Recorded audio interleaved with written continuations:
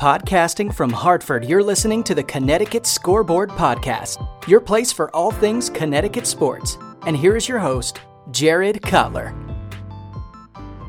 On today's episode of the Connecticut Scoreboard Podcast, we're talking with Mike Freimuth, the Executive Director of the CRDA, the Capital Region Development Authority. We're talking primarily about the XL Center here, the impact of COVID on the building, the look towards future renovations and improvements, and the importance of having UConn play their games at the XL Center. So Mike, 2020 has been a tough year for everyone, but I think given the CRDA and its role with some of the facilities you guys manage and oversee, take us through some of the impact that they've seen over the past few months here. Yeah, look, we have had to essentially shut down and run with basically skeleton crews.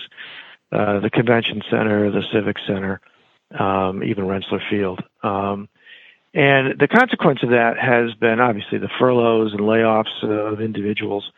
But the two big arcing consequences, it's led to a fall off in restauranting, in downtown activity, in the hotels and the parking garages. A lot of that's COVID related, but some is a direct result of these buildings going quiet as well. The second thing is the tax receipts have dropped off the table.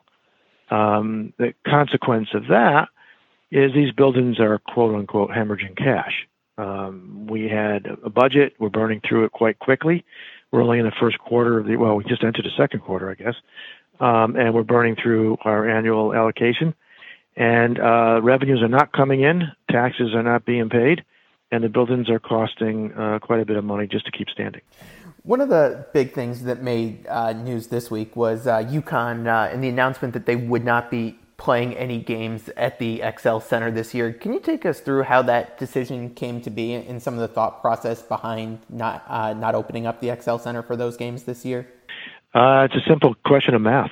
There was no clarity as to how many people we would be able to even allow in the buildings. Even the Phase 3, which was implemented this week, has a cap, even though it's 50% of your occupancy or your capacity. It's still capped at a number of people in the hundreds. We need to get up around 10, 11,000 people in the building to make it make sense economically to either UConn or to CRDA to open the buildings. So without any certainty of fans either being allowed in the building or be interested in going, and reaching a certain threshold number, it would have been an economic loser for both the building and the school. Complicate that a little bit more with what it takes now to open up a building. The costs are increased from even a year ago. The COVID rules and regulations, the various protocols that have to be put into place to screen people, to operate the building, to manage food, to follow up subsequently with cleanup activities. These are all additional costs. So on one hand, you're restricting the number of people. On the other hand, you're increasing your costs. Together, they worked against making any economic sense out of the building. Have you gotten the sense at all when some of these capacity restrictions might ease up a bit to a point where the arena would, and opening it up would be feasible economically? I do not have such a crystal ball, but I would think it would not be before next fall at best. And there's so many variables that are beyond my ability to forecast, let alone control, to kind of gauge what a real answer to that is. But our expectation is next fall we'll try to get back to some kind of normal. There's always a lot of debate on there, whether UConn should play all of its game in stores, continue the split. For those who might be in favor and think that playing in stores, is the way to go, what impact would you say that it has on the building if UConn, is no longer a primary tenant?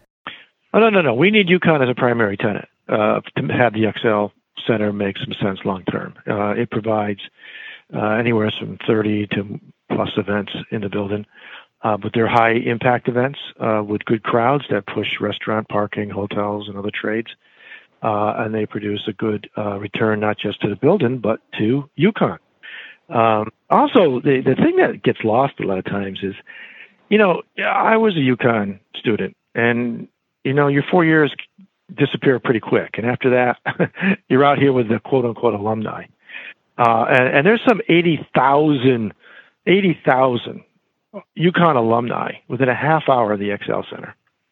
That's an audience that UConn needs to take care of. And they're not going to drive the backwoods to stores on a cold Tuesday night in February. They just aren't going to do it. But getting in and out of the city, if they're working in it or they're within the immediate area, is far more easy and more likely for them to attend.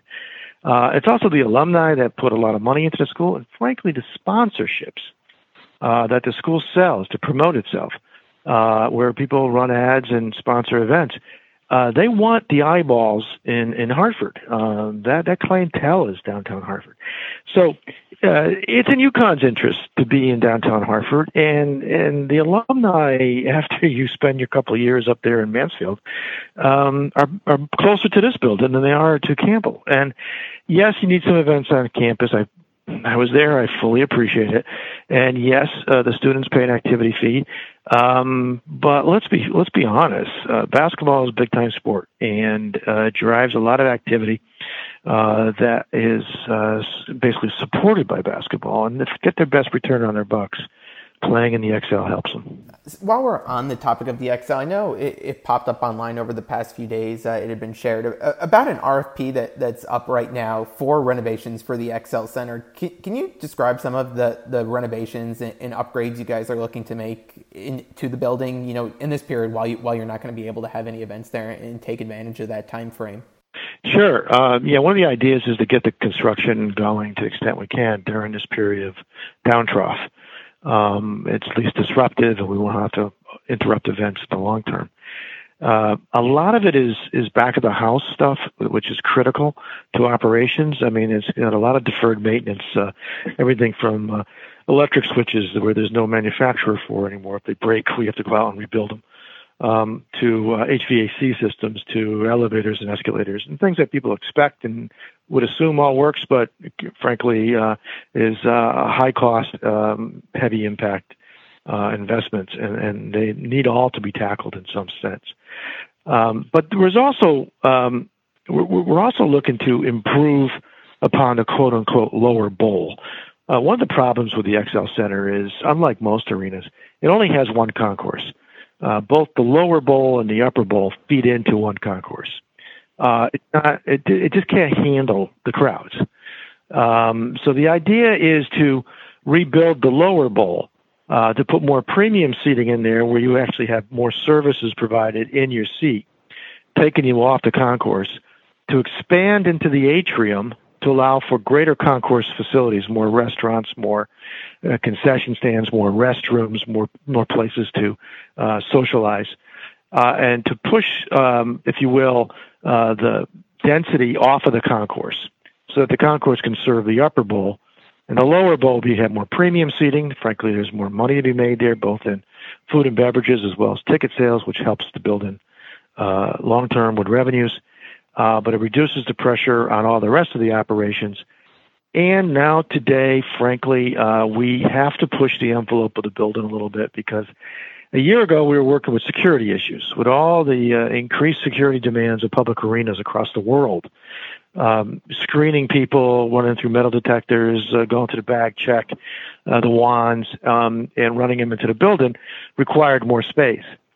Now add to that the COVID regimens, where we have to screen people for health reasons.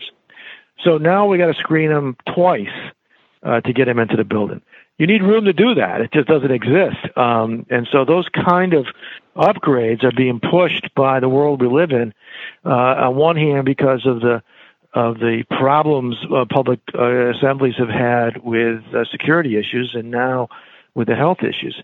So we have to address those two issues. We have to address the infrastructure fatigue, and we got to find a way to get a better premium seat in the building to make some better revenues. And that's if you will, that's the calculus we're working on to try to move the building into really the next century. Well, get them into this century, I should say. In terms of adding some of the more premium seating down below, do you see that changing the capacity of the arena? And if so, what does that look like going forward? The building fails the requirements today by code for a number of bathrooms, a number of concessions, quote unquote, points of sale. and other things on a per capita basis. In other words, the number of people aren't being served by the facilities. So you can build as many facilities you need today by code to meet the full 16,000, or you can reduce the capacity of building to around 12,000, maybe 11.5, and reduce your investment need and your capital need to address the restrooms, concessions, and space needs of 11,500 to 12,000 people. So we would optimize the building around 12,000 seats, whereas today it's around 16. Now, having said that, we're not eliminating the other 4,000 seats. We're actually going to have a wall that's going to drop down and block them off, because there will be those events. There might be that big basketball game. There might be that big concert. There may be an event that needs the 16,000 seat building. And on those occasions, we can roll those walls up and open up the capacity to what it is today. So while we are making our investment pattern driven by the 12,000 seat, 11.5 to 12,000 seat footprint, we will not eliminate the capacity. We just won't use about 4,000 seats.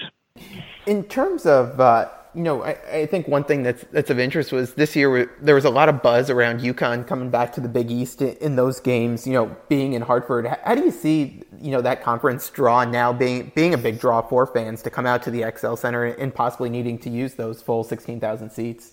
Oh, yeah, I think that's going to be the case. Not for every game and not on every night. I mean, we'll get the big game on a Saturday afternoon that'll rock the house. But there still will be games on a Tuesday against a team that maybe isn't performing as well that won't need that kind of capacity. But I do think we will use the full building for those big events, and it will produce a nice return to both the school and to the building. And we'll still have that capacity.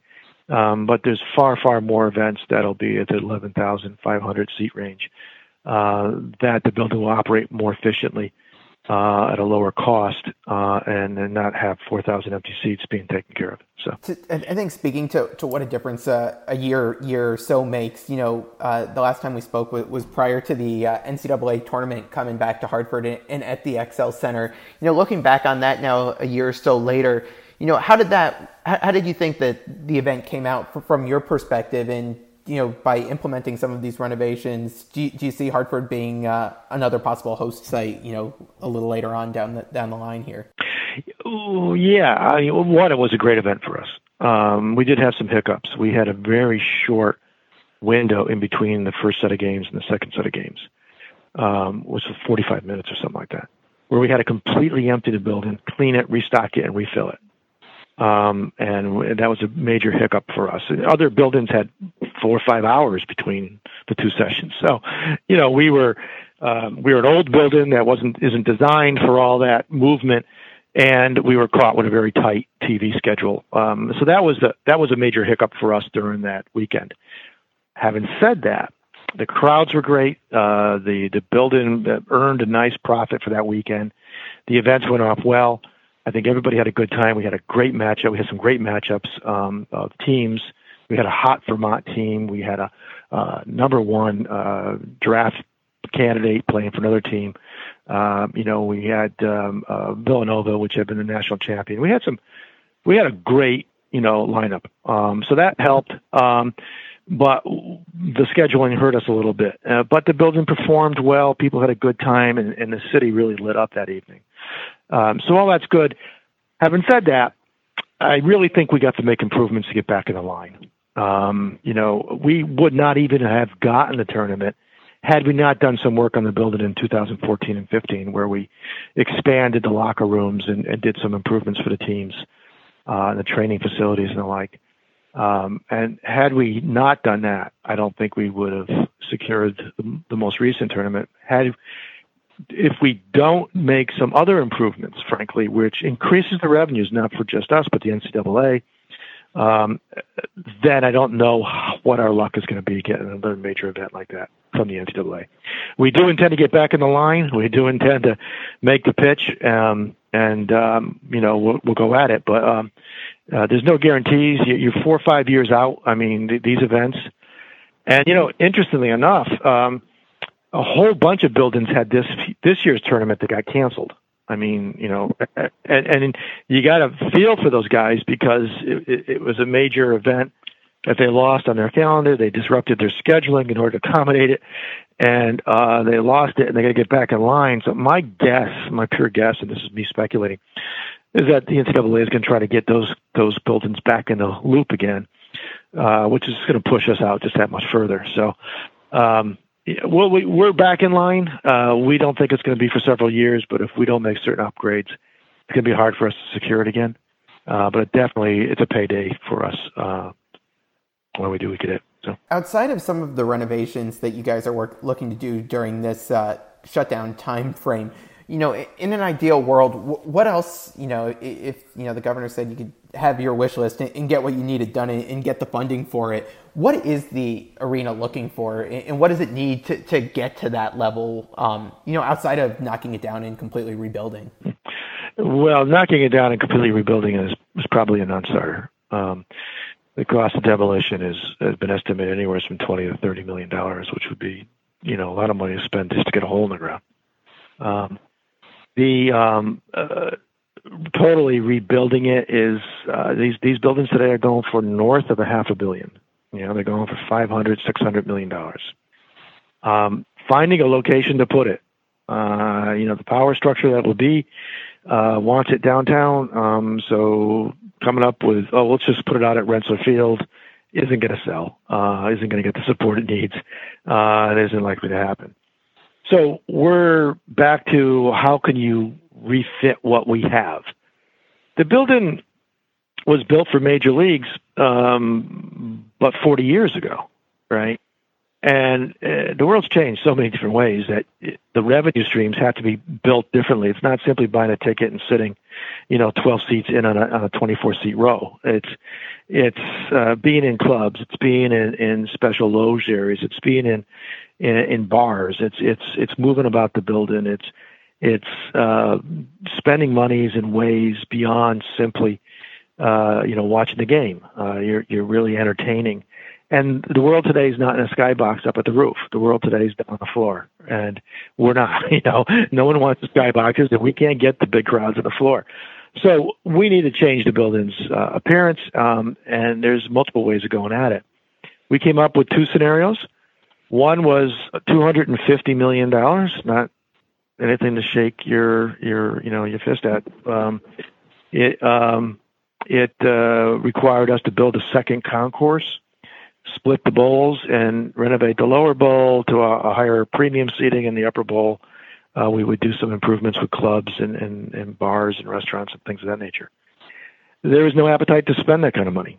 So we went back to the drawing boards and we said, all right, let's focus on where we need to do it. Honest to God, there are switches in that building that cannot be found anymore. If they break, the building shuts down. And it's that simple. There's some guy in a garage in Pennsylvania that might have the part, but the manufacturer has been out of business for 25 years. So we need to upgrade that stuff. We can't rely on somebody knows somebody who's got a part in Eastern Ohio that we go get. And we can't afford to lose events because of that stuff. So we need to upgrade some switches and some plumbing and just the simple mechanics. Today's rules are different. The ADA law passed in the 90s, which at that time the building was 20 years old. The building's 45 years old now. Meeting ADA code issues with elevators and handicap accessibility and special doors, all that is a challenge for us. So there's a variety of things we just have to get at. So we put together what we call the lower bowl strategy. That's roughly $100 million. Some of which we've already begun to do. We tore out the old flooring and put in a new floor for ice. We're now bringing in a new chiller system, which was 40-something years old. Occasionally would melt down on us at 2 a.m. in the morning, and we'd be in a panic mode to get the ice back. And these little crises, we were managing on a day-to-day basis with a lot of, baling wire and tape.